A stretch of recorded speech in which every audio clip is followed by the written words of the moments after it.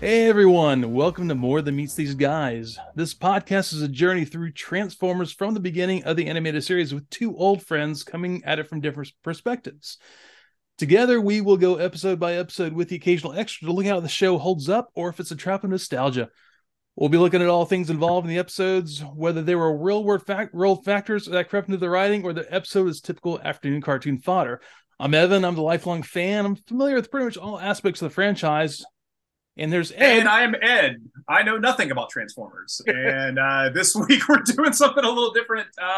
We're finally, by rabid request, we are finally delving into the 2007 cinematic masterpiece, Michael Bay's Transformers. And this week we're joined by friends of the show, Jehu from the excellent podcast Reel Phonies. Welcome to the show, man. Glad to Thanks a have you. lot. Yeah, tell us who you are and what you guys do.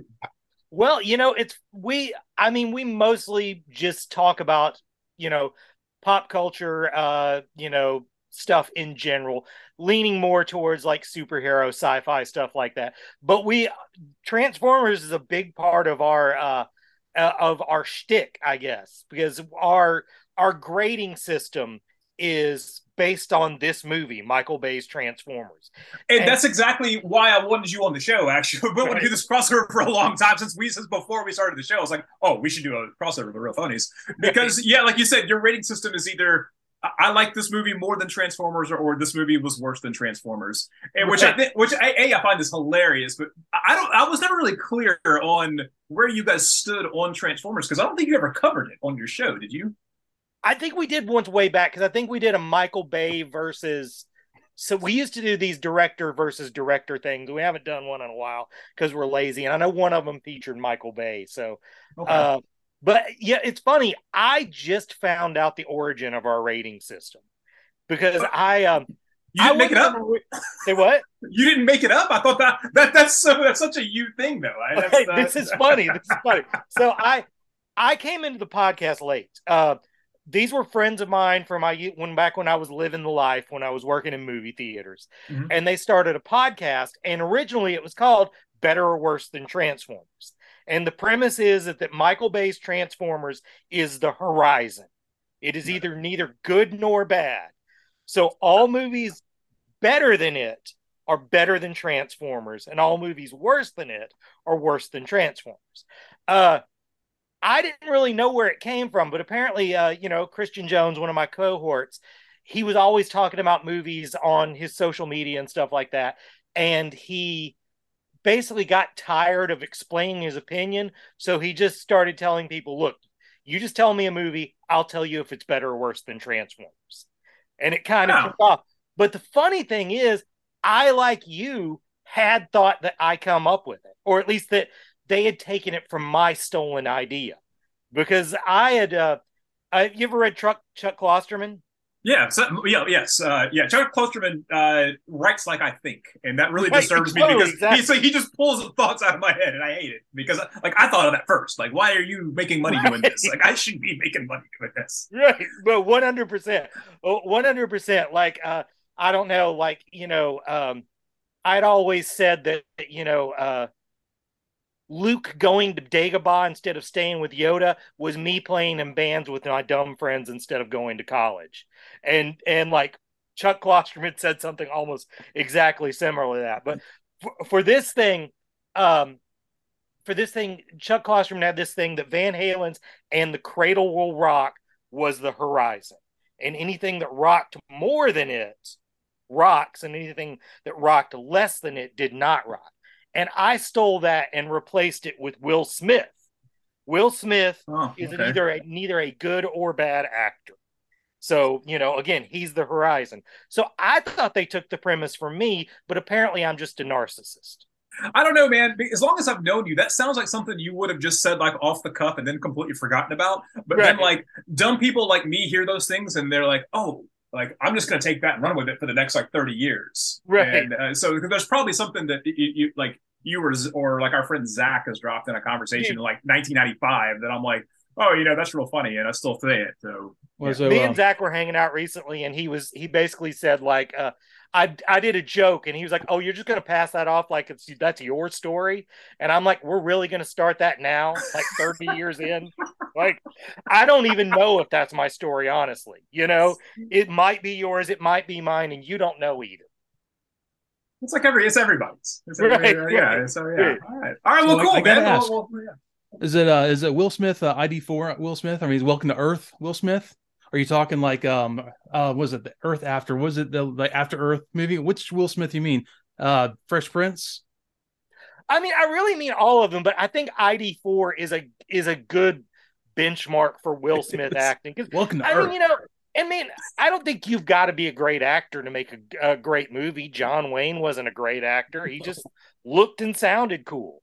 Will Smith's the same way, but ID4 is probably because I'm not a huge fan of ID4. It's Really? a popcorn movie. ID4 worse than Transformers. Oh man, we're gonna have to get into it then, because yeah, all right. But I strongly disagree. There's a great line in this in the movie. I haven't caught it because I've watched this in years, honestly, because I'm not a gigantic fan of either. But there's the point where this guy's running with the camera. This is better than Armageddon. I'm like, hey, did Bay do Armageddon? And yeah, of course he did. It's explosions. It's oil workers in space on an asteroid or a comet, whatever. Right. Yeah, dude, it's that's Michael Bay all the way. Right. Anyway, so let's get this started, man. All right. Okay. Yeah, so I hadn't seen this movie probably maybe like a decade. I'm like the horror spiel every week. I'm a huge lifelong fan. And when it came out, it was really cool because you get to see these things in real life, quote unquote real life. They shine, they're metallic and all. Right. It was my wife and I were watching it last night. She goes like, it's taken him like 10 minutes to transform the first time. I think he's just being melodramatic because it goes on forever. It is the longest transformation scene. Like, what is he doing now? He's like flipping this panel and this panel. Like, no one wants to see that for 10 minutes. That's why the movie's 2.5 hours long. Right. Yeah. Dude, it is. Oh my God. So yeah, it is so long. But you know what though? Like, okay, so this is Michael Bay, and I know he gets a bad rap a lot of times, and that dude has made some straight up trash. He's most of his body of work is just garbage. Right. But he also made Bad Boys, and Bad Boys is a very fun. I like. He Bad also Boys. made The Rock, and that. The Rock is great. The Rock is fantastic. A legitimately good movie, especially if you're a James Bond fan, because it's like a coda to the Connery Bonds as the conspiracy theory goes. And this one might be farther than other people are willing to go, but I love Con Air. It's fun. I mean, you know what? I've never finished Con Air. That's a movie really that, like, I'm infamous for this. Where, I think I said before, like, I've tried to start Avatar like 15 times and I can't finish it because I get 20 or 30 minutes into that movie and then I'm like, I'm just gonna watch Aliens instead because it's the same movie, but I'm getting the same effect out of it, but it's 10 million times better than Avatar. But I'm going to tell you the Rosetta Stone for enjoying Con Air. Okay. Just like you just said about The Rock, that basically it's a James Bond movie. Con Air is H.I. McDonough in an action movie. Oh, well, I'm going to watch it right. I'll just kill the feed. I'm going to watch that right now. Because done. Yeah. Episodes of the can. No, actually, man, there's so many good things to like about his movies. Honestly, yes, they're popcorn movies, man. Right. I gotta sidebar this for a second. Our friend, oh my God, Adam, blanking on his name. Our buddy we used to game with, who you still keep contact with. I don't know. Tristan. Oh yeah. Yes. Oh my God, I can't believe I saw his face. We were gaming one night. He comes and goes, guys, I've just got out of Avatar. That is James Cameron's magnum opus.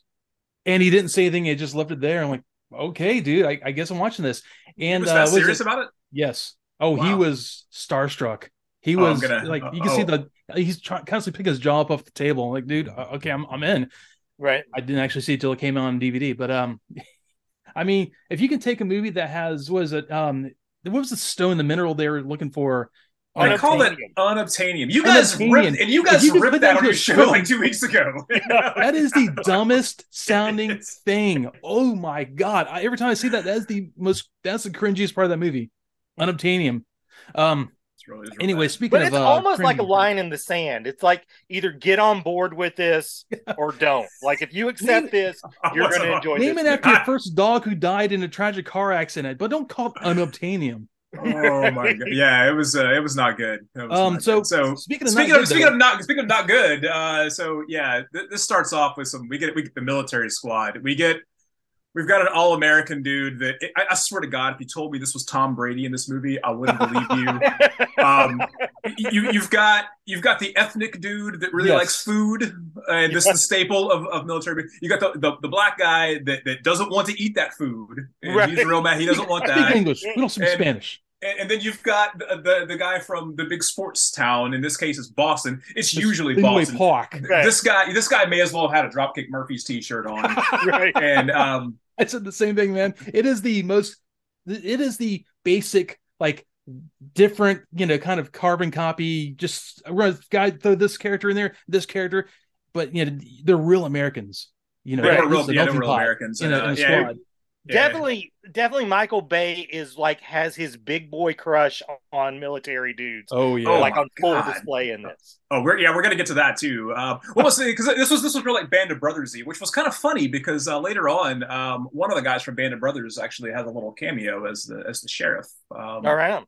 Yeah, Lutz, I believe it was the sheriff. Yeah, and then a helicopter lands and transforms and blows up the military base, and that was actually very cool. I was actually okay. I was actually okay with that. I think this movie has problems, but I think the intro's pretty bulletproof. That's great. Yeah, I've said this a lot, but this movie sort of made me believe in a concept I didn't believe in before. Like it almost was like one of those things when I saw this, it's like when a detective at the end of the movie gets the clue that makes him see all the other clues in the past lining up. So I was heavy in the middle of living the life, working in movie theaters at the time this movie came out. And specifically at this time, I was only working projection, which was awesome. Happiest I ever was in my life. Just not talking to anybody and working on projectors and watching movies. It was awesome. So I watched this movie for the first time completely by myself in a screening. And I thought, this is the dumbest smurfing thing I've ever seen in my life. It's smurfing because I know you guys don't cuss on this one. So trying to keep it clean. I appreciate that. Good, yeah, wow. Good family friendly. Yeah. I was wondering if that was why. Yeah. Then the very next night, I sat in on a sold out show of it and had a blast. And specifically that scene we're just talking about right now. When I watched it the first time myself and the helicopter transforms and you hear the transformer noise, I was like, man, this is pandering and cheesy. I don't like it. Watch it with a crowd and you hear everybody pop for that transformer noise, and you pop. It's like wrestling, I was about to say that I totally nerded out for the transforming sound. Right. Like it's and I on the earlier episodes of our show, I've established that I love the transforming sound. Right. Despite not being a fan of Transformers, I love the transforming sound. Well, at that point, I believed in mob rule. I believe mob rule is a thing. I believe you experience something different as a crowd than you do alone. And I've sort of now I'm always looking for that in movies. I'm looking for a spot that's specifically there for an audience to pop for. Like in The Force Awakens, when Han Solo first comes through the door, you'll notice there's a little space and then the music hits. It's giving the audience time to pop before they play the music. Yeah, man, I'm not even gonna lie, stuff man. Like that.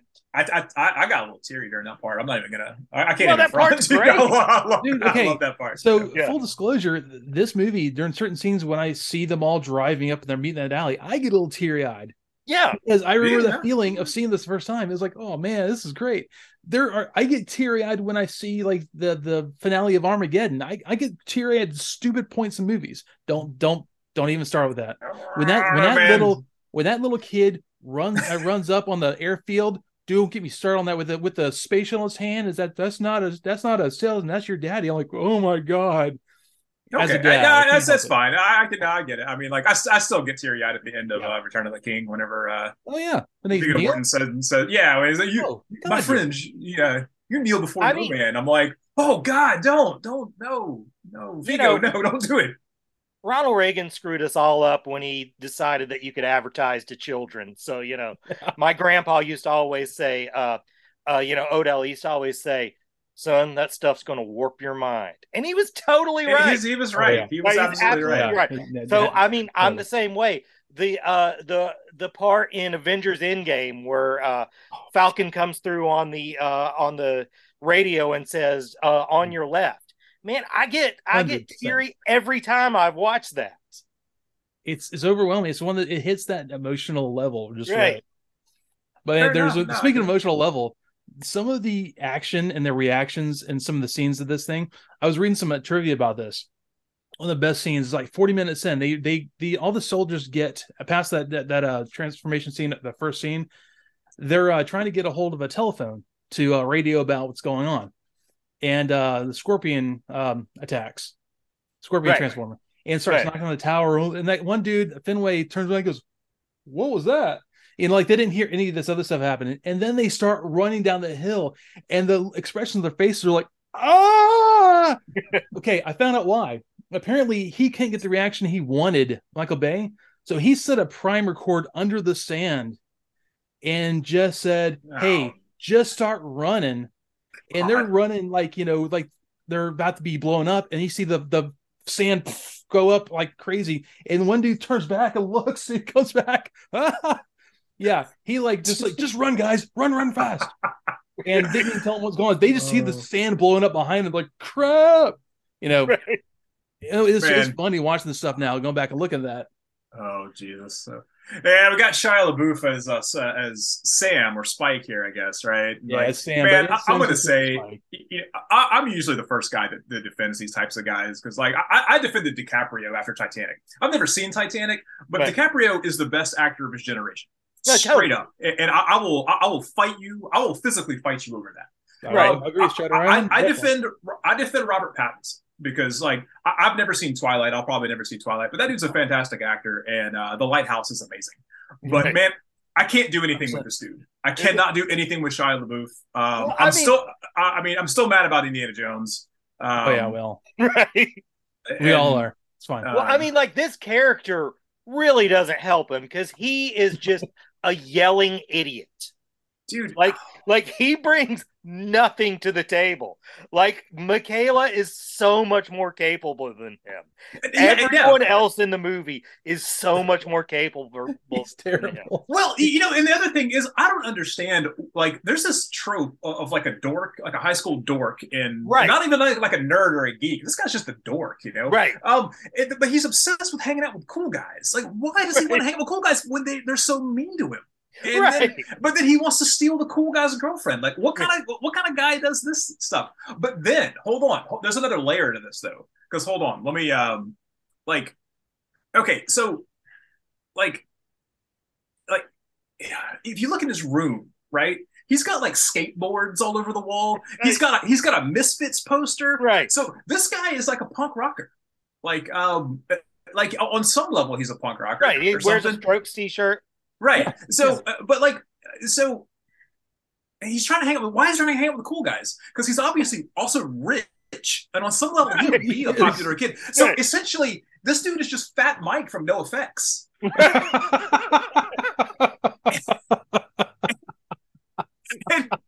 That's solid, Ed. Why is he hanging out? But on the subject of the Strokes t-shirt, so man, yeah, dude, like I don't understand why that was really in the movie because like, I mean, he wears it like through 2/3 of the movie, and but it's bizarre because you don't normally see the main character of a movie wearing like any kind of recognizable screen printed t-shirt in a movie. So, they're normally right. wearing plain clothes, which that was an odd like costuming choice.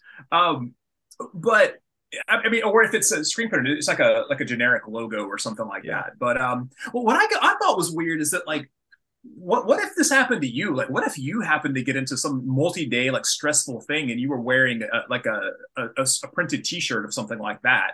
Right. That like it's just some random shirt, and maybe it was something you weren't into anymore.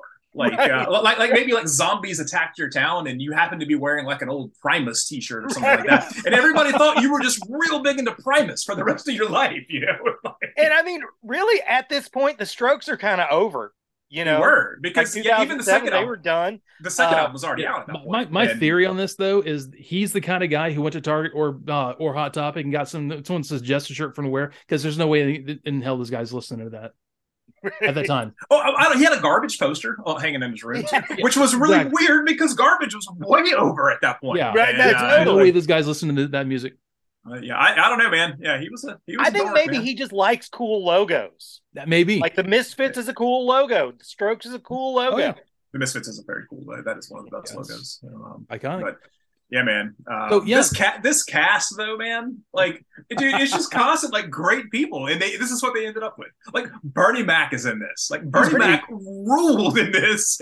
Like, I think then just John a lot Boyd. of these people are like, man, I don't know what this is. I don't even know what I'm acting about.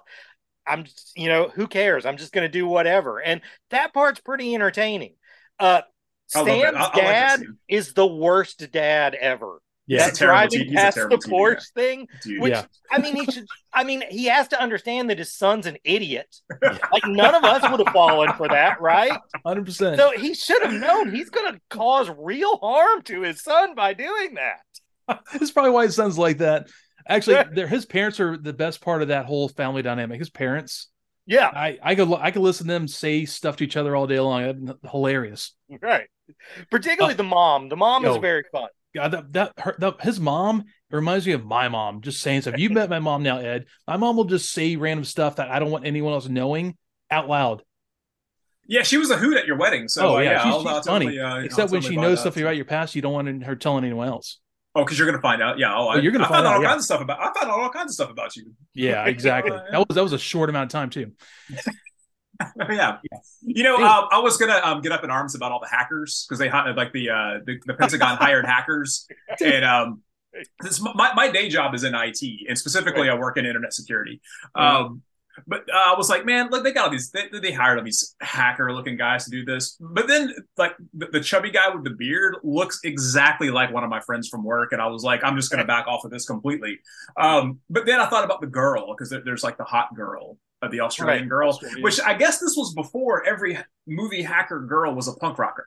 Right. Because totally. once like *Halt and Catch Fire* came out, every girl was a punk rocker, and then girl with a dragon tattoo.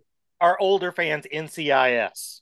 Right, yeah. I was gonna. Although I guess she wasn't a hacker, but same thing. Right, punk rocker, technical person. Right, the science girl is a punk rocker now. That's Speaking of that, though, I have to ask. I was jumping ahead a bit in the movie where we're at, but how come Anthony Anderson has this amazing hacking program in his old CRT PC in his room? Where's this guy getting this kind of stuff? That was he instantly pulls code and examines it in three dimensions and like unspools it on his computer within 5 seconds. Right. Hey, man, that's movie hacking, dude. Exactly. That's how it works, man. Yeah. So, did the Pentagon fund this movie, by the way? Actually, I was about to read out that this was the first movie that the U.S. Department of Defense they provided support to keep it under budget, and it was the first time they'd actually put this much into something since Black Hawk Down. I was about to say support. I mean, this seems like this is a commercial for the dude, a third of this movie is like recruitment. They allow like F-22s and CV-22 aircraft to be filmed. This is the first time these planes were seen in a movie since Hulk in 2003. Right, and soldiers were extras, so they have authentic uniforms, and they basically filmmakers provided an advanced screening of the film for soldiers free of charge. So they're like, "Hey guys, you want to be in a movie? Run!" No. That's pretty much what it was. But they're all excited to do it. But yeah, Michael Bay has this really big connection to the armed forces. They love working with him, and he puts them in everything. He makes commercials for them all the time. So those uniforms, man, those dudes' berets never came off when they were like shooting. They were shooting like rocket launchers and stuff, and his berets are perfect, man. They never came off, dude. I mean, it's obviously he cared so much more about filming that than he did filming giant robots. robots. Oh yeah. Well, there's more of it than there's giant robots in the movie. I mean, there's more like military action than there are robots. Well, yeah, I guess one of the reasons for that, apparently, to film like a second or like a scene in the movie, it took 38 hours of people trying to render the stuff because it was pretty advanced for at the time when they were doing this. All the different panels and stuff, it took them so long to do this stuff. So he's like, yeah, we're gonna cut the robots way down. Transformers gonna be this part of the movie. That's it, because it was so hard to do. So they put in more military, constantly. That makes sense. Yeah, it checks out. That brings me to my biggest question about this movie, though, and it's sort of a hack question, but I legit don't know who they intended this for. Obviously, they hit the mark because it made so much money, but it's just like, like the designs on the Transformers. Like at some point, he decided, well, the Gen 1 designs, that's just too ridiculous. Like that's too childish. People aren't going to accept that. Adults aren't going to watch the movie. So they do these new designs that have like millions of moving parts, and it's almost like hard to see them. Like you're looking right at them and you can't really see what's going on with them. But on the other side of that, it's, fart jokes and masturbation jokes and Bumblebee peeing on John Turturro and stuff like that. So it's not trying too hard to be an adult. So I don't know. I mean, obviously they were right. They made a lot more money from that than I'll ever see in my entire life. But well, I mean, I think they could have actually not had so many moving parts and panels and stuff and had a smoother look. It could have been more, the original style. I kind of met in the middle somewhere because Bumblebee worked really well. It was getting kind of closer back to that style. But yes, if they looked like Mazinger on the screen, it would have looked a little dumb because it's smooth metal and they somehow turned into a truck. I get that. But there should have been a nice middle ground. But apparently Michael Bay was just like adamant. He's like, nope, this is how they're going to look. I'm a big fan. I want to do it this way. And people were like, what? I really hated Optimus Prime's face because he didn't have the shield over the mouth. His mouth looked real dumb. I didn't like it. Yeah, that's the weirdest part. He's going for making these guys look more alien, but then he takes away the most alien part about my Optimus Prime. Yeah, it was definitely bizarre. I'll tell you what else was bizarre, and that kind of bothered me a lot was all those thirst trap shots of Megan Fox.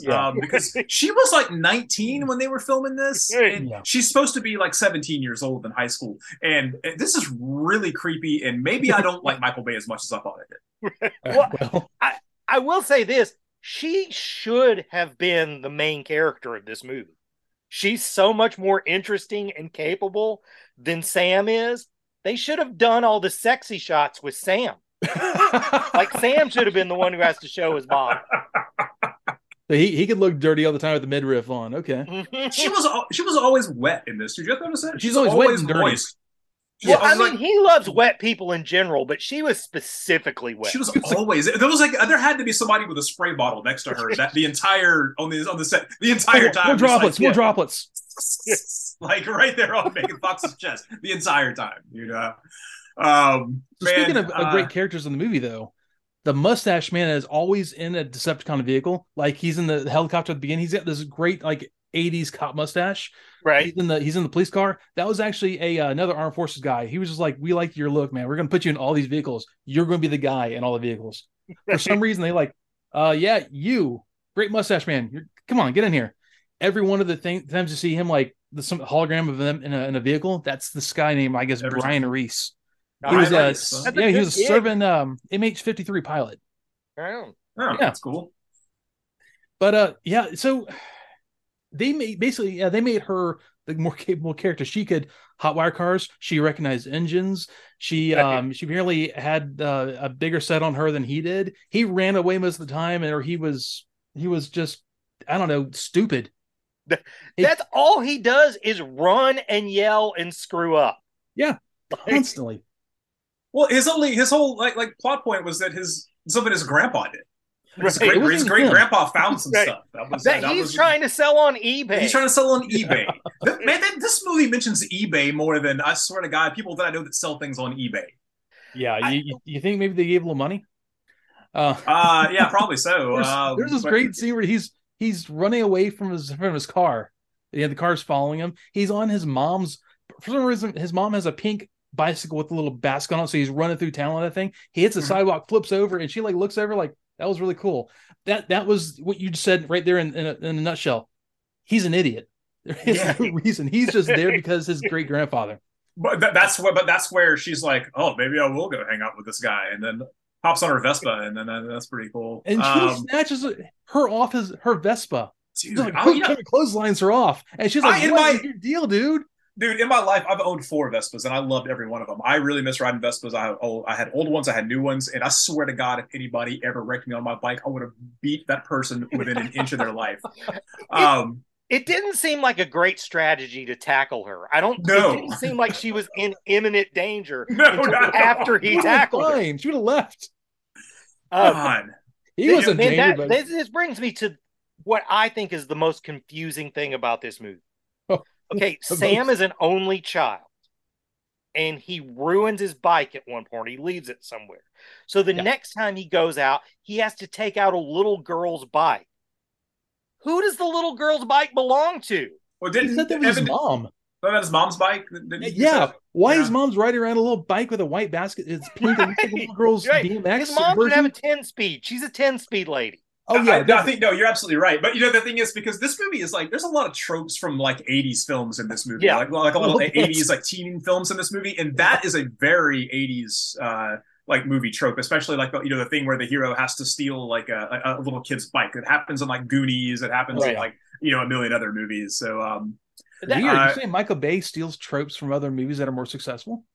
Well, here's a trope here's a trope that he stole that I don't think he intentionally stole though, because there was a part you were saying earlier with where they had the phone and he's trying to call like the Tom Brady looking guy is trying to call like an airstrike in on a cell phone, which I don't know how that works. I'm not in the military. I don't know how that works. I don't think you can do that, but but they send in 2 A-10 Warthogs to blow up that Scorpion robot, right? And in a more capable director's hand, I think if like Guillermo del Toro was directing this movie, that I think that those A-10s would have been symbolic of G.I. Joe, because those were the base for the Cobra Rattler. Right. And I think there would have been some sort of nod to that. As it was, though, I think that the Air Force was just like, oh, this is what we use to blow up things on the ground, so you have to use these. I think that was how that turned out. War gamer guys love when they get when they shoot their weapons, so let's do that. That is a very cool gun. That's a cool, man. I love 18 Warthogs. Full disclosure, I love those planes. They're the ugliest, best things ever. But yeah, so Josh Duhamel or Duhamel, I don't know his name. I guess he's from NCIS Las Vegas. That was his big show. I never watched that. I think he was just on a show called Las Vegas. Oh, it was Las Vegas. I, of course, know him from All My Children. But, of course. But it was Las Vegas with James Caan that he was on. Okay. Is that the Tom Brady? Tom Brady guy? Okay. Yeah. Honestly, I like him. He's actually a believable character. He's the only believable soldier there. See, the thing is, if you switched up Tom Brady and Johnny Knoxville, that's what would come out. Yeah. That's why I think he's believable, because he's probably kind of idiot, but he's probably a pretty good soldier. He does what he's told. I get it. I always view him as a less charming Timothy Olyphant. Oh yeah, I could see that. Oh yeah, okay. Though, okay. Timothy Olyphant it's very like muggy with his faces. Maybe now more than anything else, but yeah. Every time I see him in something lately, I feel like he's doing this weird mugging with his face. Right. I like him. Don't get me wrong. Right.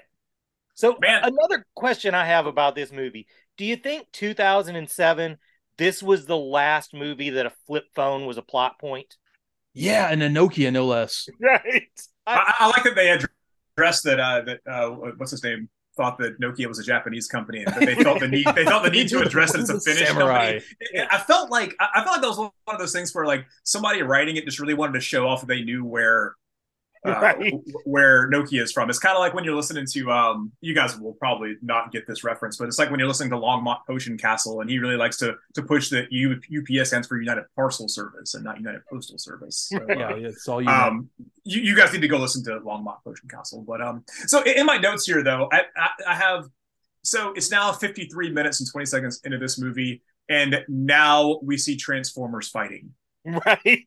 Finally. At 53 minutes. So a reasonable popcorn action movie would have been getting to the third act at this point. But instead, we sat through what was essentially 2 episodes of Family Ties while you're flipping back to an episode of 24. And Right. now we're seeing what we came to see after an hour, and now we're getting Transformers doing Transformers things. To be fair, it started with 24. And then it went into Family Ties. It started at 24, and then but it was like 24 is on. I was like, I've already seen this episode 24. I'm gonna watch Family Ties.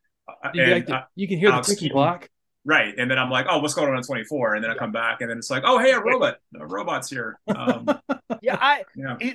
I really think you could cut out a third of the cast and therefore a third of the time in this movie. A third? It would be fine.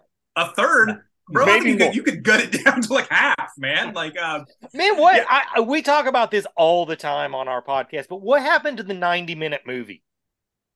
Dude, I don't. Okay, well, my next note here: 1 hour and 2 minutes, and now we get the full Autobot Transformers. Right. We get the toy ad an hour and 2 minutes into this. Right. I could have watched 3 episodes of the original Transformers show and gotten. Yeah. I could have watched those 3, gone out and bought the toys, and came back home and played with them. And just now the scene happens. Dude, yeah, you would already be done with the Junkions if you were watching the '86 movie. Oh yeah, I've never seen the '86. Oh man, so we're going to watch this. Oh damn. Yeah, that's my role in the show, is that I don't know anything about this show. Hey, it's better than Transformers. Yeah, it is. Totally Transformers. Transformers is better than Transformers? Yes. 100%. So, but you're saying the Transformers is worse than Transformers, also? Yes. Also, I am. Yes. Okay, very good. Yes. So yeah, it's actually kind of a cool fight. Like once again, it's on the dark. It moves really fast. Lots of moving shiny parts, and he basically leaves this other guy off to die, and they drive off. Somehow the other guy shows back up at the end of the movie. Oh, everyone they're like doing the Avengers Assemble, and then also the Evil Avengers Assemble. They're all doing the whole drive up at the end. So he's back again. I don't know why he just sat there and died. Right. Was that an actual Transformer? I don't think I've ever heard of that guy before. Which one? Like the cop car? Is that who it was? There's something or did they invent him for the movie? I think they invented the character for the movie, and then every time they make a new line, because they have to apparently make a new line every 3 years, they make a new version of that one. Yeah. Okay. Yeah. So. Definitely the Autobots were more about using names with something similar to what they were, whereas the Decepticons, it was just names on crab-faced aliens. Yeah, it was. That's the thing. There were a lot of crab faces. That's a good point. I was talking to my wife last night about this. She goes, I remember when this came out, I really liked it. I said, oh, I did too. The thing is, a lot of the old fans who were the ones who were of age to have their own disposable income to watch the movie, or had kids to take to the movie, didn't like the designs of most of the faces. I think that's where it really comes down to. Like, if they also, I don't know, the way the legs and stuff, they looked really awkward, and they walked around. They looked hulking, creatures. And then they had crab faces. I think that was a major part people had a problem with. I could get over Shia LaBeouf going screaming and going, no, and wait, constantly in the movie. This is all he did. That's half his dialogue. But the crab face. Wow, I didn't even think about that. You're absolutely right. Oh my God. There's a scene where they're being chased on the highway of the interstate, and that's all he does. He screams out three words 3 in a row, over and over. Right. Oh, it's terrible.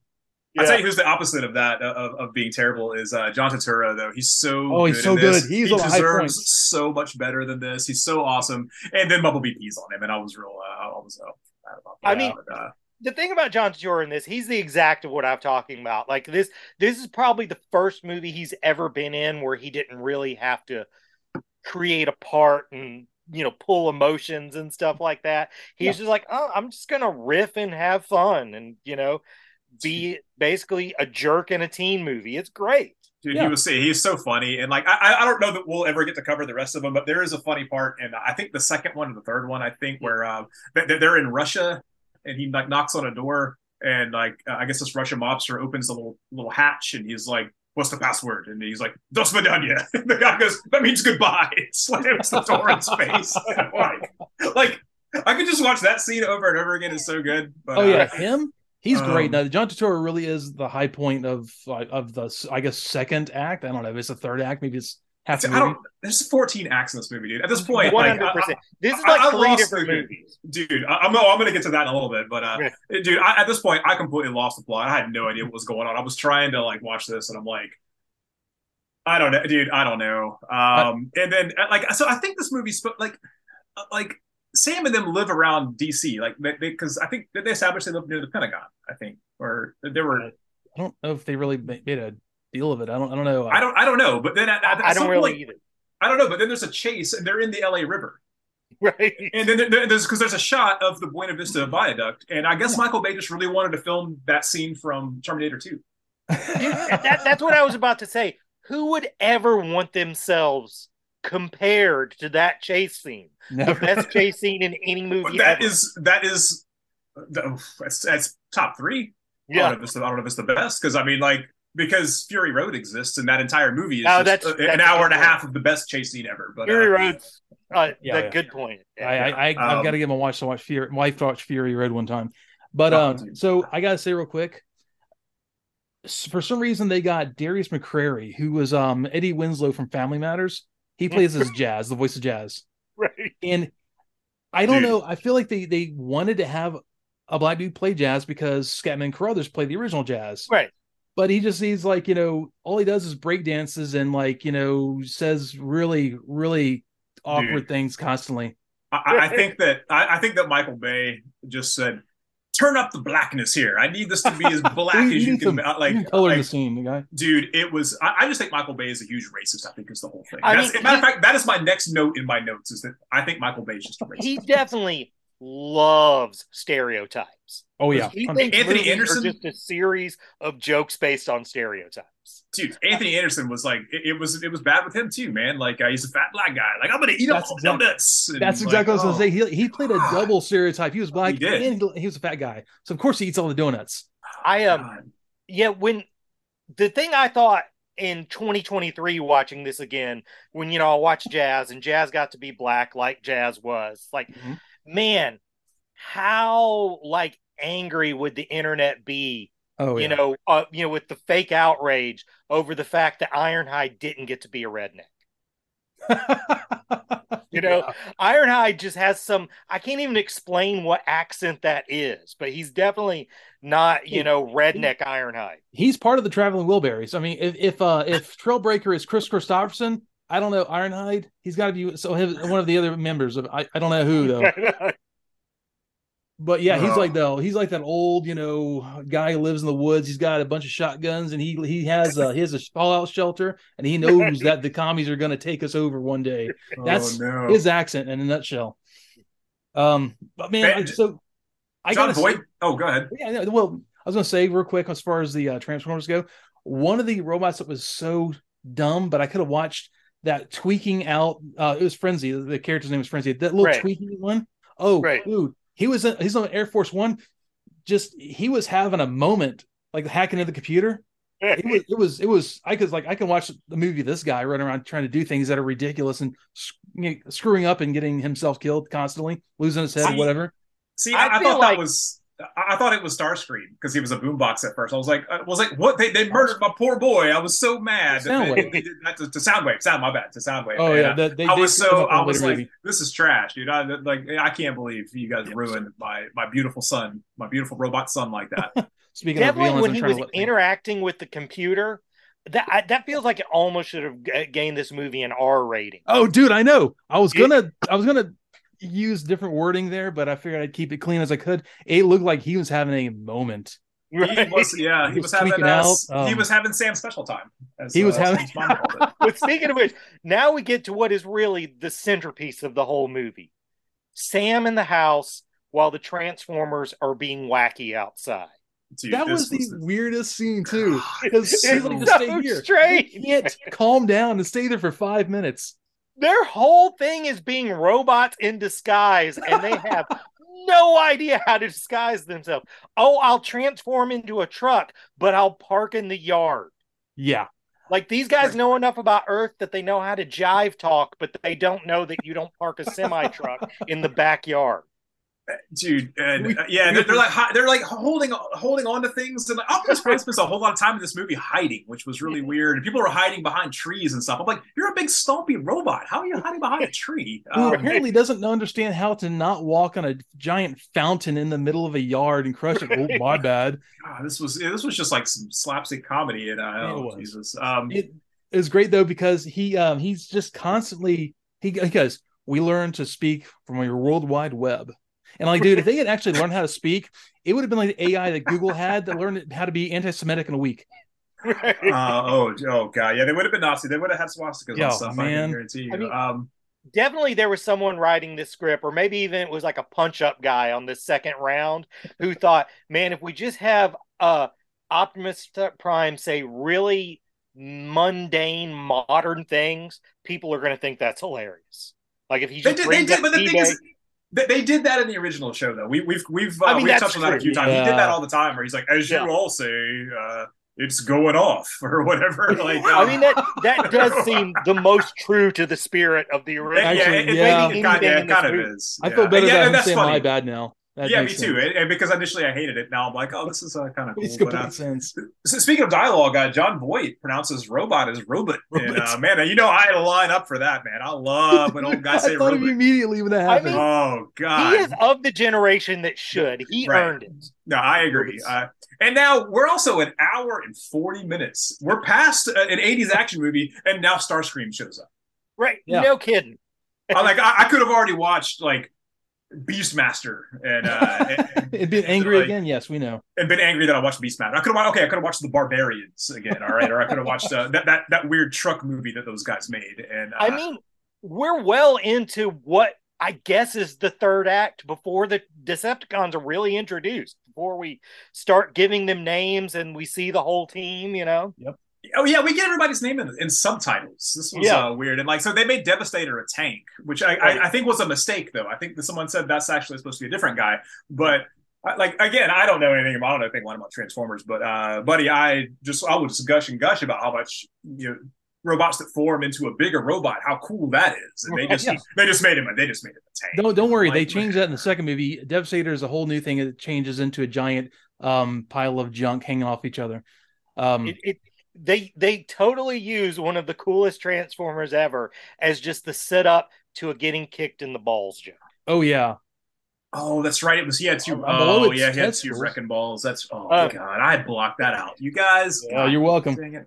Man, one of the things I wonder is Hugo Weaving, does he get paid the most per word of any actor in history in this movie? He barely speaks anything in this. He says there's no way he says more than 20 words in this. Yeah, exactly. You can probably only understand a third of them too. And I wanted to hear Mr. Anderson after he spoke every time because he talked like Agent Smith, right? Just like very cut words, phrases, and it's something like I can smell you, boy. It's like I want him to say like it's a smell kind of line he does from The Matrix. Right. It's one of my favorite lines from that. Right. So yeah, Chris Adler did the voice for Starscream, by the way. And I want to say he does something on SpongeBob SquarePants. He's like this big voice actor in children's cartoons, and he spoke like I don't know 2 or 3 lines also. So I don't even know that's the thing. Dude, Starscream did nothing in this movie. Right. Period. Like and like as much as we talk about how cool Starscream is, like it was just a waste of space.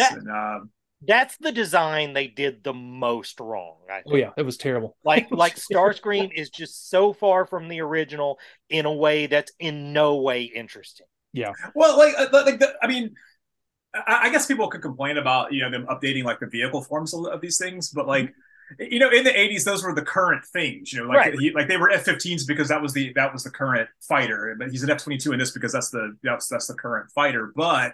Like his robot form looked really stupid, and I didn't care for it at all. And I'll tell you what else I didn't care for either was this dumb scene where Anthony Anderson's talking about like the claw marks on the walls where this guy's like, "What's going on? Was Freddy Krueger in here?" And he's like, "Nah, man, it's 3 claws. That was Wolverine, dog." Like, God. Yeah, we know you're a nerd. We can tell you're in there playing PlayStation. You're playing Dance Dance Revolution, and your cousin was, while you have the most amazing hacking equipment on your old, beat up PC. We know you're a nerd. Yes, Right. Dude, my God. I mean, By and the I say way, that as a guy that, I mean, I love Wolverine. Jesus Christ, let me name my son after him, for God's sake. But, but yeah, yeah. There's a point though. I was another part of the trivia. They were supposed to have more lines. All the Decepticons were supposed to actually speak a lot more, but I guess one of the story editors says, no, it's more mysterious. They don't talk a lot, so they look scarier. Like, dude, have them talk a lot. Every time fire that guy. That means Shia didn't talk. So it's fine. Jesus. Or didn't scream, I guess. Like, we don't want the Transformers movie to be about any Transformers. That's one of the biggest complaints people had. Right. So, but then they made him a virus also. Like you can just infect like technology with it. Like that. That was dumb. Like, yeah. I mean, they established that making a new Transformer, that's a big deal. You have to go through like all kinds of stuff to do that. And they try to conflate a lot of things from the old TV show / the comic / what they thought might be really cool on the screen. Right. And apparently, like if you drop the cube, it like sends a wave and turns Mountain Dew machines into robots. It spits out cans. Man, that's solid product placement, though. Oh God, and yes. that is definitely Xbox. The sound on the Xbox went off. Mountain Dew. Dude, the Xbox was that was really. How about the Mercedes? The one girl's driving it. It turns into a claw on the steering wheel, and of course they're driving a Mercedes SUV in the middle of no town, USA. Right. Yeah, dude. I think it was a Mercedes. It's something like that. There's a really funny scene here because, like, we talking about the original episodes, we talk a lot about how there's a lot of scenes of like some dudes working at a power plant or dudes at a dam doing nothing. But there's a scene here with dudes sitting there working at a dam eating sandwiches, and I was it would have been so cool if they were all wearing the yellow boots, if they had Buster hard hats. That was the best callback. I wish so bad they had that. Like, because I know that was intentional, and I thought that was. I thought that was pretty cool. How about this? My wife brought this up also. You were natural resource management majors, or conservation managers.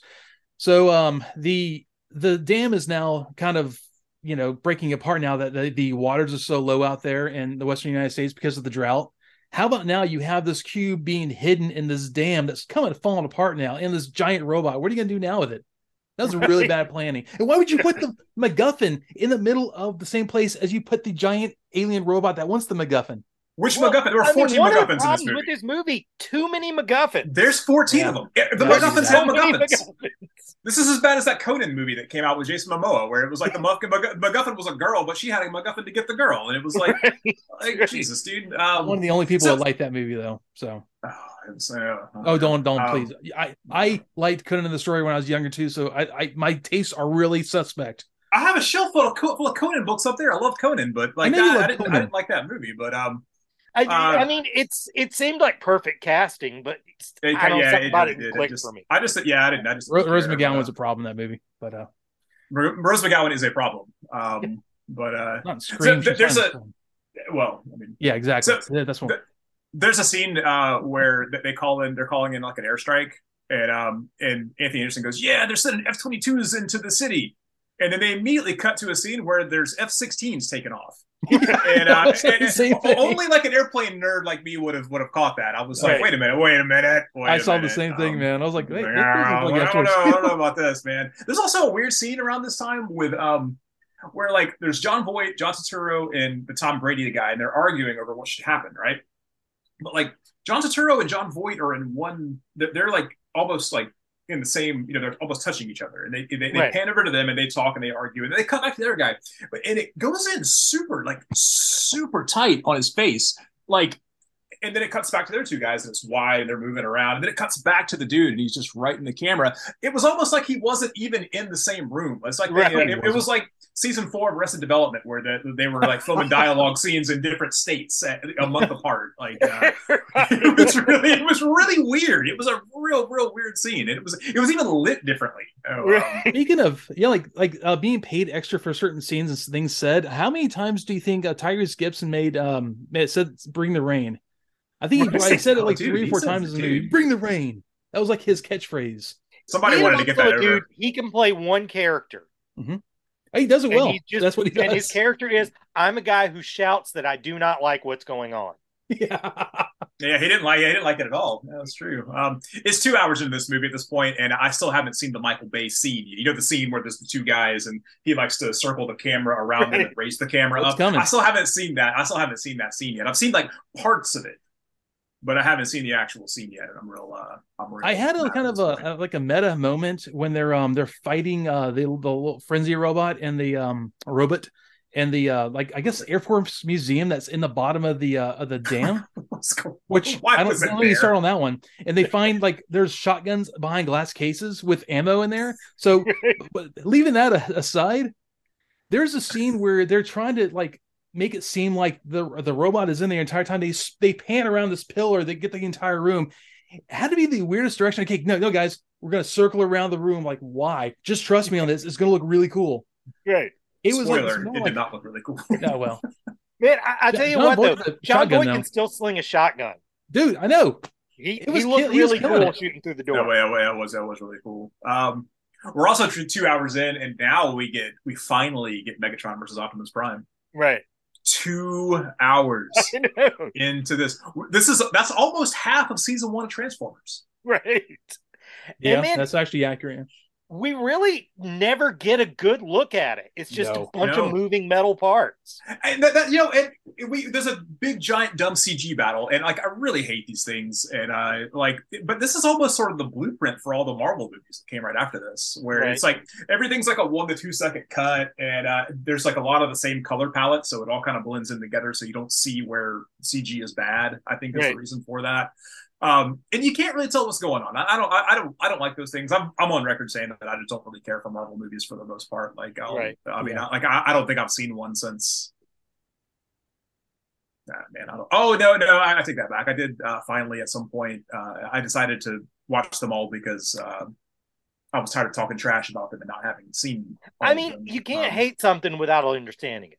No, exactly. There's still some. I've watched many movies just so I can talk crap about it.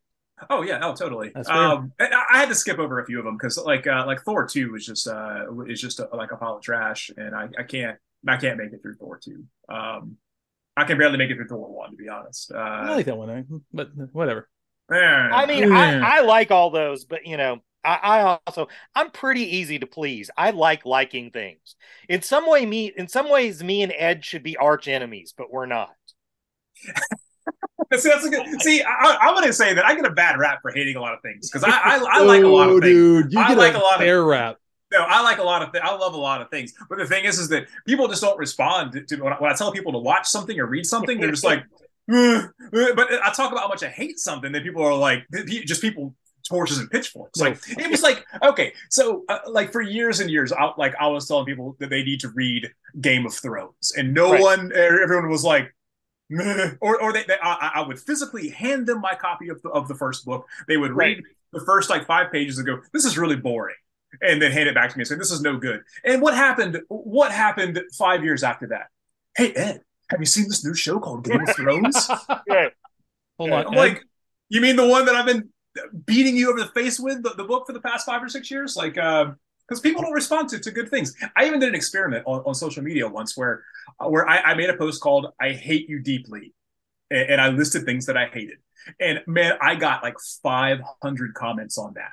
And then I was like, as an experiment, 2 days later, I did a post called "I love you deeply."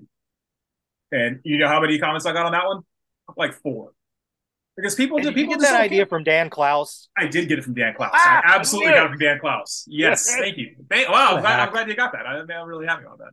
So yeah, then again, how many times has someone gone, Ed, you haven't seen Ghostbusters?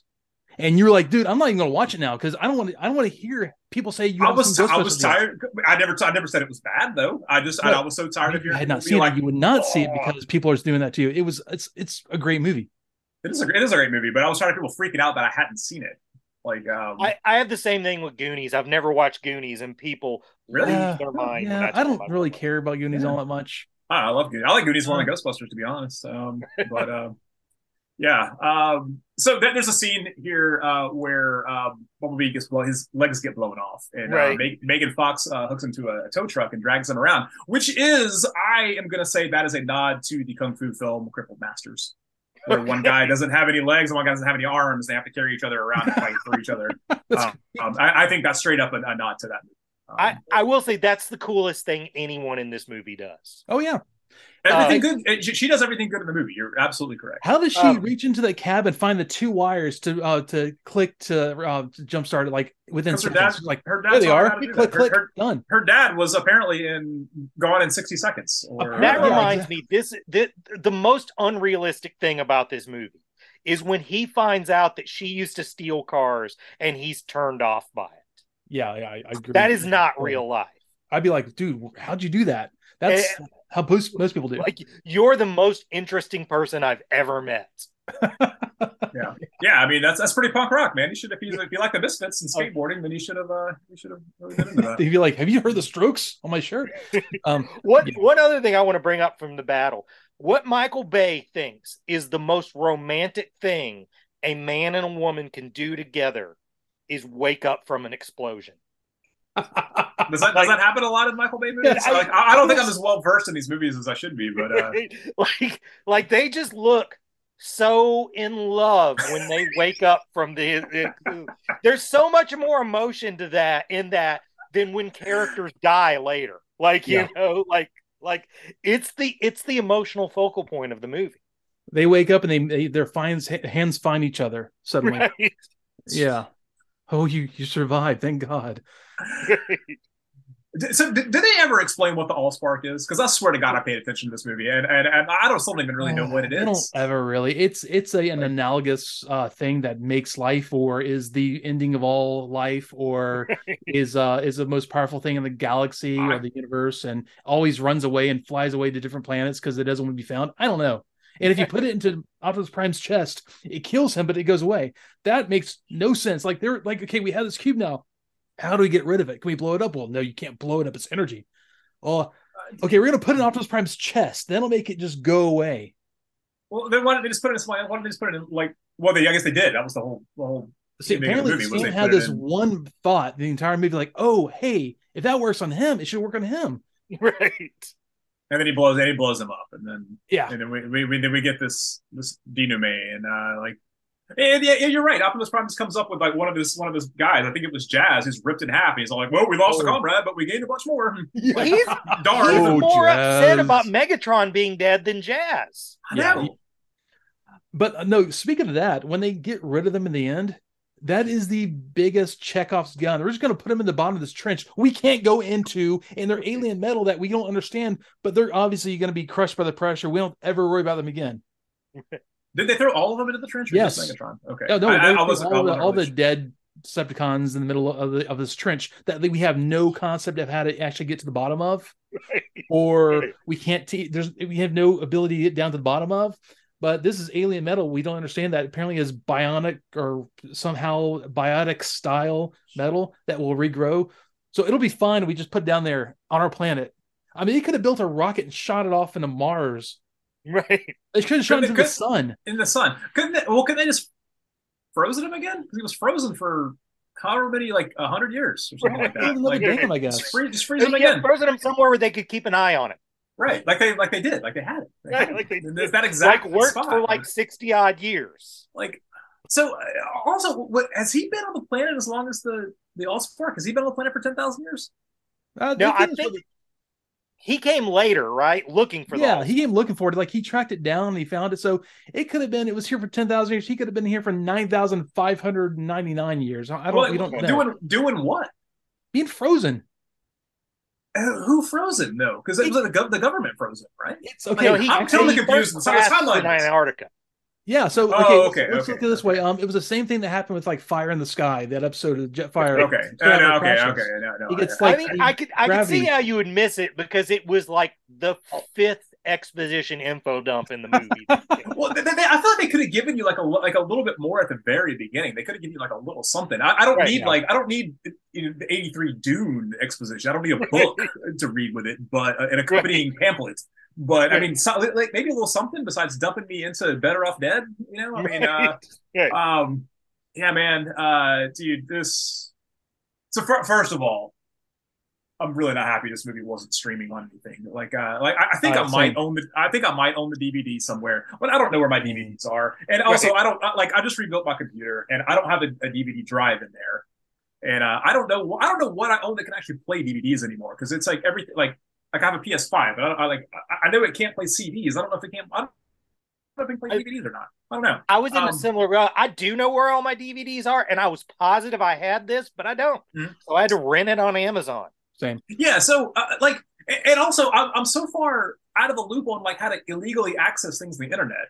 But also more I than haven't these people stolen guys. anything on the internet for years. Well, I mean, Yeah, and I you was should have about talked to to say, Anthony Anderson's character in this. He's a black guy and knows to maybe- steal all the maybe music. I should have, but He no, but doesn't get again, donuts. not that More Than Meets These Guys endorses piracy in any way, shape, or form. No. Right. So I ended up having to rip this thing on iTunes, which is my whole thing, because it is like $17 to buy it. I was like, if it was on sale for like $5, I would have, anything for $5, Right. I'll buy it just to watch it once. But so I ended up having to rent it for a day, and so that's strike one. And this also cut into my Sunday morning time before the rest of my house gets up. That I normally use that time to either play The Witcher or I paint Warhammer models. And I actually had to pay attention to this show and make notes, and I'm not very happy about that at all either. Yeah.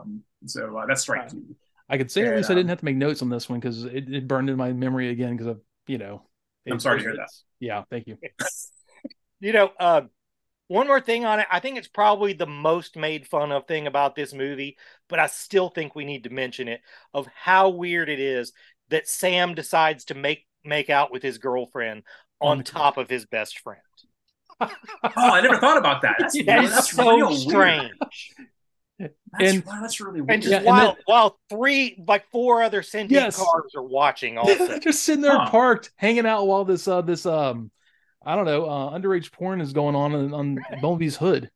Are these Transformers, our Michael Bay's Transformers, kind of pervs? It seems like. Hey, they learned how to speak in the World Wide Web. They did. They did a lot of time. They do some time peeking into the windows a lot too. So yeah, man. I want to. Oh, go ahead. Well, I was like, wait, why are they bashing the old style Camaro so much? I love that design. And of course, the 70s Camaro is great, man. Dude, that's the falsest line in the movie, because everything they've set up about that girl, she would love the old Camaro. Dude, let's buff out the rust. Let's give him a primer coat and let's paint this thing. Yeah. Right. Yeah. But you can't go buy one of those right now. You can't go to the Chevy dealership. No. Right. That's right. That's exactly why. I want to touch on the music here though, because so Sam or Spike spends 2/3 of the movie with the Strokes t-shirt on. Right. But you go in the soundtrack. Is there any Strokes in the soundtrack? Yeah. Nope. You know what is in there? Linkin Park, Disturbed, the Goo Goo Dolls, and then a bunch of forgettable emo stuff. But the actual soundtrack itself leaves off Marvin Gaye, The Cars, James Brown, and the theme from Battle Without Honor or Humanity. Seriously, one of the coolest pieces of cinematic music. They put it in this movie during the part where Bumblebee changes into the new thing. And it also was in every single trailer for around 5 years. That's a great piece of. Well, it's in the Kill Bill. That's where Kill Bill. But if you haven't seen the actual movie Battle Without Honor or Humanity, you should actually absolutely watch it, because it's around. It's very good. If you can sit through Japanese subtitle gangster movies, which I can. I mean, So I also have to say, this might be the movie that has the most Matrixy squeals and bass weird. I don't know, computer bass. Garbles. Oh, those stingers? Yeah. Oh, God. The whole opening scene that has this weird garbled computer sound, generated trash. I got so tired of hearing that sound. Every time they listened to the signal that came across, it was creating a virus. It's the same squelchy, weird garble sound. And come on, guys.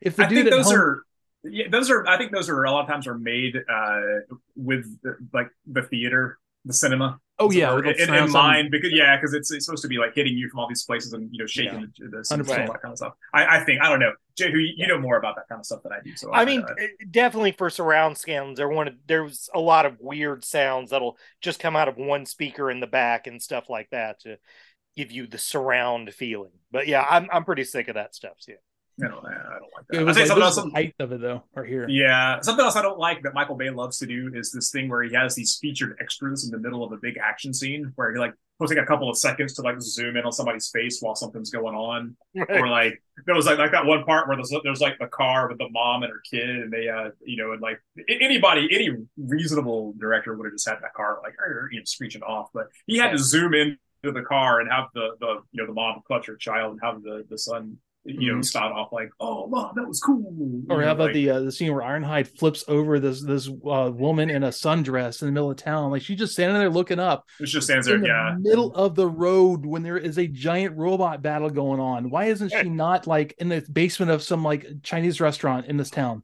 I hate that, and I mean, like I was a featured extra in a movie once, and even I hate this thing, so I don't. It makes me angry. So, especially in action movies, though. Like if it's in some dumb horror movie, I think it's fine. But if you're how many people do you think were killed in this battle? So many. I mean, at least 10,000, right? Not as many as in Man of Steel, I guess. Right. Yeah. That's a whole city. More than well, no, I was about to say more than the first Avengers movie, but no, I think the first Avengers probably killed a ton of people. Oh yeah. Same energy there. I'd say more than the terrible the bad X-Men movie, which the third X-Men movie was. Last Stand. The Last Stand. That movie was that was. I've watched that movie more than any other superhero movie just because I keep thinking maybe it'll be good this time. It never is. It's always crap. Oh wait, you mean the third of the those original ones that came out, not the first class run? Okay. Yeah. Because I really hate that part where like they established that Magneto, like I love Magneto. I think he's one of the best villains in all of comics. And he's a really powerful dude when you think about the levels of that guy's power. And he did that cool thing in like X-Men 2 where he would just like grab random metal and make discs out of it and fly and float around. And because he would fly standing up. And bad guys that fly standing up are that's the most arrogant bad guy there is. Right. Is a bad guy that flies standing up. Right, but, totally. Yeah, so I mean, he could have there was that part where they were going to like Alcatraz or whatever, and he could have just flown standing up. He could have just been at attention and flying across there on like a chunk of like like a piece of a car or something like that. But instead, he just moves the entire like Golden Gate Bridge over there, makes a bridge to Alcatraz. Yeah. I'm like, why would you do that? Why would you give the good guys an in? Why don't you like you can just fly your dudes over there and cut everybody off from you? Except for like only like 2 of those guys can fly. Right, exactly. So you can get your whole crew over there, and you guys are there, and like, come on, Storm! Like you're the only one that can fly over here. Like Wolverine can just like sink into the bottom of the ocean because he can't swim because he weighs 500 pounds. So yeah, I mean, I don't know. It was sorry for that tangent. There's also like it was supposed to be this like random no name town in the Midwest, I guess. I don't know exactly where. Maybe around like Nevada. I can't. I don't think they ever like named what it was because it was around the dam. So yeah, basically. That's right. Oh yeah. Okay, I will say one thing I really do like about the third movie, which is that's very little things I like about it, but third and fourth movie, they basically there's this whole like sign. They have the whole thing where they're trying to have people like rat out if you see a robot, report it kind of thing, because they destroyed so much of the planet. They keep blowing things up. Like it's after Chicago gets blown up in the third movie. I don't know. The third one. So yeah, now they're basically saying like if you see a robot, report it because we're going to take him out. We're tired of having him here. That was the most real thing that there's in any of these movies. Like we will blow them up. Just tell us where they are. Well, I mean, my favorite version of the Transformers is the Marvel Comics version, which was essentially just X-Men with robots. Oh yeah, I mean, even that felt like that definitely. Yeah, they had a little bit of a crossover early on. I mean, we're talking about on the last episode. Death's Head was in Marvel Comics. He showed up in like hell. He was in Doctor Who comics. He was also in the Marvel Transformers comics in the UK. They had Spider-Man in the black suit show up in the first issues of Transformers. Oh, I remember that.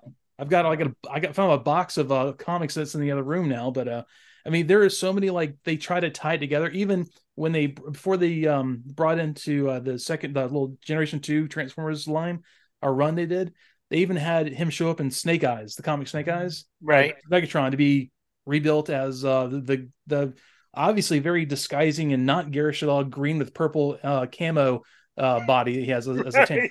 If you blend in, dog, you're in disguise. Yeah, that's a disguise. So yeah, there's all those things they've tried to tie the whole thing together. So yeah, Marvel actually, there's a lot of origins of stuff between Dreamwave and everything else. Marvel was a typical 80s toy catalog comic book, but it was still a lot of fun. Yeah.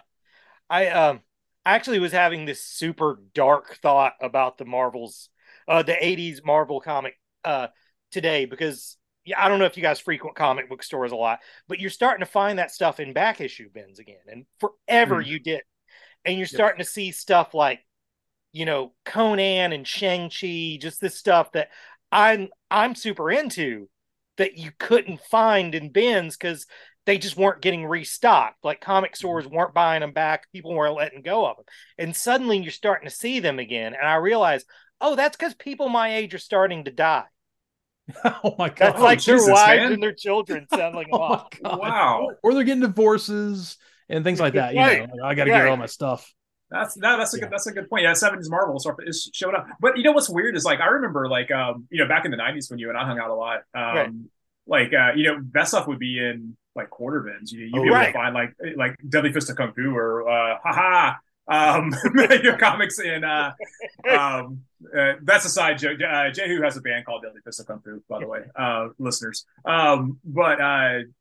You'd find that those Shang-Chi comics or or Conan or Werewolf by Night. That stuff that was garbage, and like especially it's cool if you got a stack of them and they still had the Marvel coupons in the back and all that stuff. But like, dude, like I go to the comic store now and I see those things and they're like $40 an issue or something. I know. Like, what happened?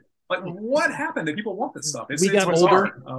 Same thing. I guess trying to find the old Transformers, like in good shape. They're all of a sudden went up in price because people our age are going like, oh man, I don't want to be 40 or 50 years old again. I want to pretend I'm like 12 again and buy all the stuff. And I've kept all this stuff in boxes, for years. So I mean, like it's one of those things where we for my friend Boo, who's on the episode last week, we've seen it. Like there's ebbs and flows. People have this like I don't know, it's like almost second childhood, midlife crisis kind of thing. And they realize like, oh, I love this stuff, and they buy it up and they sell a year later because they realize they didn't really care. Yeah, that's just how it goes. It's like I've said before, you get all hyped up for something that you want. You go buy it. You go find the Boba Fett with the half circles in the hands, and then you get it. You get home and you're like, you just spent $50 on an action figure, and then you're like, and you get this feeling of like emptiness where you're like, well, I didn't do exactly at all what I wanted it to do. And then you're trying to find the one Boba Fett that had the firing missile launcher in the back. Yeah, like that, existed. Yeah. Like I remember it was little. I had one it fired. No, you didn't. No, you didn't. Yeah, you really didn't. No. Yeah, man. So this movie, though, man, I swear this was like 4 movies. Really? It was like there was like the Transformer stuff. There was like a military action movie. There was a sort of spy movie based on like a half-baked H.P. Lovecraft plot, and then like a teen romance. And there might be a fun movie somewhere in there if you pulled all that stuff out and like made like one movie based on one of those things, maybe. Mm-hmm. I don't know. If I had to give this a rating, man, if I had to go with my rating system, I'd probably have to go with like one dumb pair of glasses with blueprints on them out of 5. I can't even with this movie. I don't know, man. I got to say though, it was there. I think this I say second half, maybe the fourth quarter of the movie was just like, okay, I just kind of wanted to end, but there was a lot of like parts in the middle. Like I love Sam's parents. I can watch a movie of just them, like doing stuff, her drunk or something on like cheap wine. I could, the whole thing, the whole military plot, some of it was actually kind of good. I hated the characters. The whole like blowing up a city. That's one thing I love about the third movie. They blow up Chicago. It's cool to watch. It actually, so all that aside, I mean, you haven't seen the bad episodes yet of Transformers. I haven't. You haven't. All right. We're gonna when we get into the next season. You have not. Trust me. Yeah. Anyway, so yeah, I mean, I give this 2 just for like it still has a few tearjerker scenes, But it could have been any number of movies with big, giant, hulking monsters in it. Yeah, that's the difference. Right. Jay, you got a rating here? You gonna go Transformers as good as Transformers? Or, my kayfabe answer has to be Transformers is equal to Transformers. Fair. Very fair. But yeah, I mean, totally. It's just, I mean, the weirdest thing about this movie is that the smallest percentage of the 4 movies that are in it is the movie about giant robots who transform into cars. That is probably 20% of this movie. And I think that's its biggest failure, probably. Yeah. I was thinking the same, because I tried to find like a chart of like screen time for those guys in it, but I couldn't find anything. But I don't think it's any more than a quarter of the movie that that the Transformers are actually in the Transformers movie. Right. Which was I don't know, man. This movie was also the 5th highest grossing movie in 2007, which is weird because I thought that this movie was huge. I thought it was better than that. But, I thought this movie was 2007. Yeah, what's about it? The third Pirates movie, which again, we don't condone piracy in any way, shape, or form, especially with Johnny Depp. Harry Potter, one of the Harry Potter movies. The Harry Potter movie that comes out this year is my favorite of the Harry Potter. Okay. Spider-Man 3 came out that year. The Simpsons 300. You know how I feel about Spider-Man 3. I love Spider-Man 3. I do too. Shrek came out. So I'm watching that and I'm like, did anything good come out in 2007? But then I dug down and it was like Pan's Labyrinth, Departed, Casino Royale, No Country for Old Men, There Will Be Blood, Black Snake Moan, The Mist, Grindhouse, and apparently there was a remake of The Hitcher with Sean Bean, and another Pumpkinhead movie came out that year. Who knew? I will tell you, this is going to be a very, very fought over opinion, but I just didn't like There Will Be Blood. I wanted to like it. The ending, I'm like, no, I'm done. Man, okay, so you had one of the greatest actors of all time doing this crazy, chewing scenery, and you had Johnny Greenwood from Radiohead doing the score. It's like you may as well just put like a Warhammer figure in a jiu-jitsu magazine at the stand, and I couldn't have gotten any faster than that. I mean, like, I watched it. Because a friend of mine was telling me you got to see this movie. But you should have called this band that There Will Be Blood. I was listening to that band before you. It is just like such hipster bait. Paul Dano's in it. Like, hipster bait through and through. I can say the same thing about the assassination of Jesse James. I was listening to the Warren Ellis and Nick Cave score the entire time. That came out in 2007 also. Oh, I love that movie so much. I've never seen it. So. And I am really glad that you had Black Snake Moan on your list of great movies. That movie's fantastic. I don't know why it's a great movie. God, how canceled would somebody be for making that movie today? Yeah, no, that's true. But I was a big fan of R.L. Burnside, and it was that movie's just it's just basically like an R.L. Burnside soundtrack. But it is to R.L. Burnside what like Tron Legacy is to Daft Punk, But and I tell you, when I saw Black Snake Moan, I swear to God, I probably sat and played a Bird Without a Feather on guitar for probably like a month. Like all day, every day, just that one riff over and over again. So that movie's rad. Well, I'll go and let's go ahead and wrap it up here because it's it's been a pretty long episode. It's been fun. I mean, honestly, I talked a lot. Sorry. Yeah, guys. we all do. No, don't apologize. That was awesome, dude. Thank you so much for coming on, man. That was fantastic. Well, so I just wanted to say I can't wait for you guys to get to Augie Kane. I can't wait for you guys to get to Carbomia. Oh my God! I know about Carbomia. These are some of my favorite things from the Transformers, and I imagine that there's a lot of people who's clamoring to be a guest when you get to the '86 movie. I'm gonna go ahead and put my street cred of why it should be me. I'm all. I recorded over my VHS copy of Trading Places with Transformers the movie. I remember I was telling Ed this one point. I rented it from Blockbuster, and I had an old camcorder that it didn't have copy protection, so I rented it. I put a tape in my camcorder, and I went through a VCR, and I did the loop thing, recorded. That's my copy for years. I probably have like 5 or 6 copies of it on DVD and Blu-ray at this point. Just so you understand what a deep commitment that is. I was 12 years old at that time. I should have been more interested in Jamie Lee Curtis than I was Transformers. That's No, that's a good point. That's a good point. But So that's my pitch. Oh no! All right, we'll put you. You're on the list. You're number one on the list, then, dude. I'm gonna. Sounds good. Strike you down. So, Jehu, you want to do? You want to plug your show, please? Yeah, man. Reel Phonies. You find it in all the places you find podcasts, except for YouTube. We don't do YouTube because I guess none of us like our faces. That's spelled ReelPhonies. Yeah. Okay. And also, Ed mentioned my band. I think we're playing at the Handlebar on March 4th. So come out and see us. Nice. Oh, no kidding. Okay. All right. Yeah, I'll put a link to you guys' show on Spotify and such on our show notes too if you want to check it out. Please do. Yeah. Right. Really cool. Cool. All right, gentlemen. I appreciate it all. This is it was a fun conversation. This was awesome, Jay. Dude, thank you so much for coming on, man. That was no problem. I had a blast. Fun, so cool. All right, y'all take it easy. Ed, you want to give us anything to take us out? No, I don't have a quote this week except for I just hated this movie and I want to go and now I want to go play The Witcher. All right, y'all. Take it easy. Thanks so much for being here. Later, guys. Later.